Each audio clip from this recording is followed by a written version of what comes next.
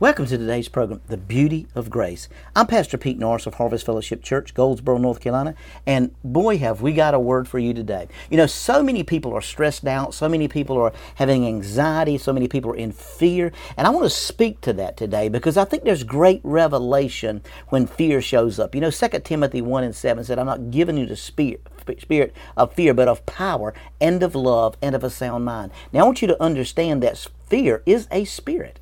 And so when we allow that spirit to captivate us, we begin to think things, we begin to look for things, we begin to expect things, and things begin to show up because our mind gets unfocused. Because Isaiah chapter 26 verse 3 said, he that keeps his mind on the Lord will have perfect peace. Now, I want to ask you a question today. Are you operating and living in that place of perfect peace? Are you able to be home and just enjoy the time with your family, enjoy the goodness of the Lord? You know, the Lord spoke to me a few weeks ago, and He said to me, He said, Pete, I want you to experience and have a enjoyable time in the next few weeks. He said, I want you to enjoy.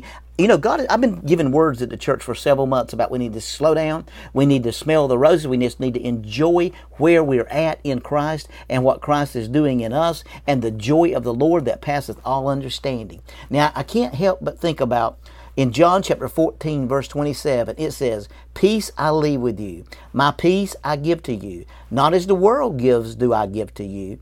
Let not your heart be troubled, neither let it be afraid. Now, I don't know if you know, and if you study the Bible a lot, there's 365 times that it says, fear not. Now, that's one for every day of the week.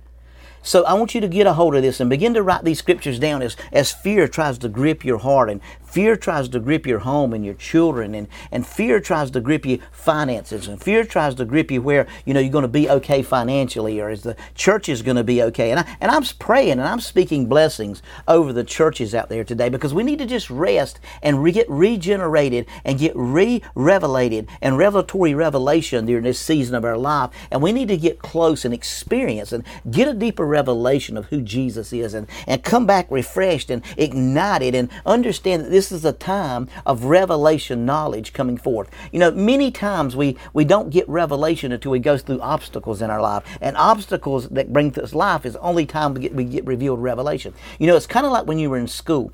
The teacher would the day before a test, she would talk to you. You'd review the test and you'd go over it, and she'd let you ask some questions, you ask some questions, but during the test she didn't talk. Have you ever noticed sometimes during a season of your life, God doesn't say a whole lot?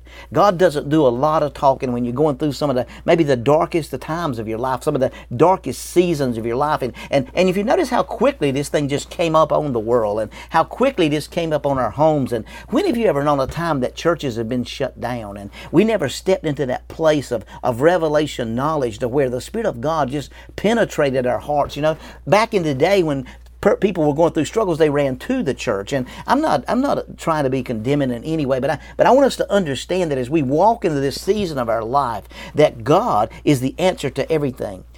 What do we believe? Do we believe that finished work? Do we believe that He's met all of our needs? Do we believe that no weapon formed against us can prosper? Do we believe that, you know, I love what Proverbs chapter 3 verse 5 and 6, it says, trust in the Lord with all your heart and lean not into your own understanding, and in all your ways acknowledge Him, and He will direct your paths.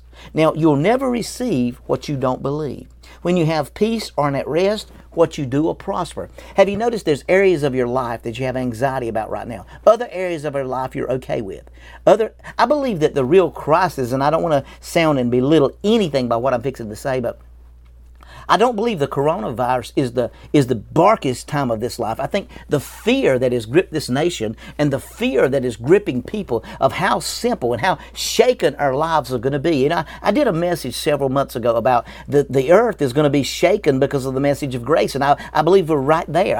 I think this is a time that we need to rest in His Spirit and allow the Holy Spirit to speak to our hearts and bring us into a revelatory place with Him, to where we know and we have peace in our heart that everything's going to work out okay and things are going to turn out, because the Bible said in 2 Corinthians 5:21 For he made him who knew no sin to be sin for us, that we might become the righteousness of God in him. Now think about that just a moment. We're going through this season of our life, and people are going to and fro. People are in anxiety. People are in stressed out. People are going through circumstances and situations. People are losing their job. And so what happens? We immediately fall back to the world's way of thinking and kind of turn God out a little bit. I don't mean we've left him. I don't mean we've lost our salvation. I mean we're focusing on the issues instead of his peace. How many times this weekend did you just get in that Word and allow that Word to just consume you? Or did you sit there and watch CNN and Fox Network over and over and over and just feed yourself with that fear and feed yourself with that doubt? Nothing wrong with any of those, but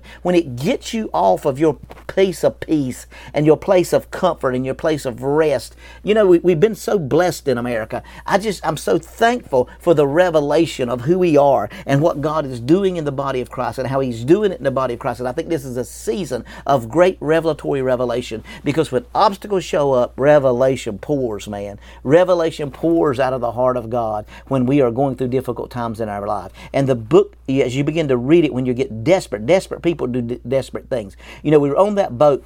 Peter was on that boat and all the disciples, and that thing was being tossed left and right. And Peter said, Lord, I don't know if that's you, but if that's you, command me to come, and I'll come. Why? I know that I'm going to die if I stay in this boat, but if I come to you, I know there's something about to happen. I'm fixing to see and experience a different side of you. So I want you to experience a different side of the Lord through this season of your life.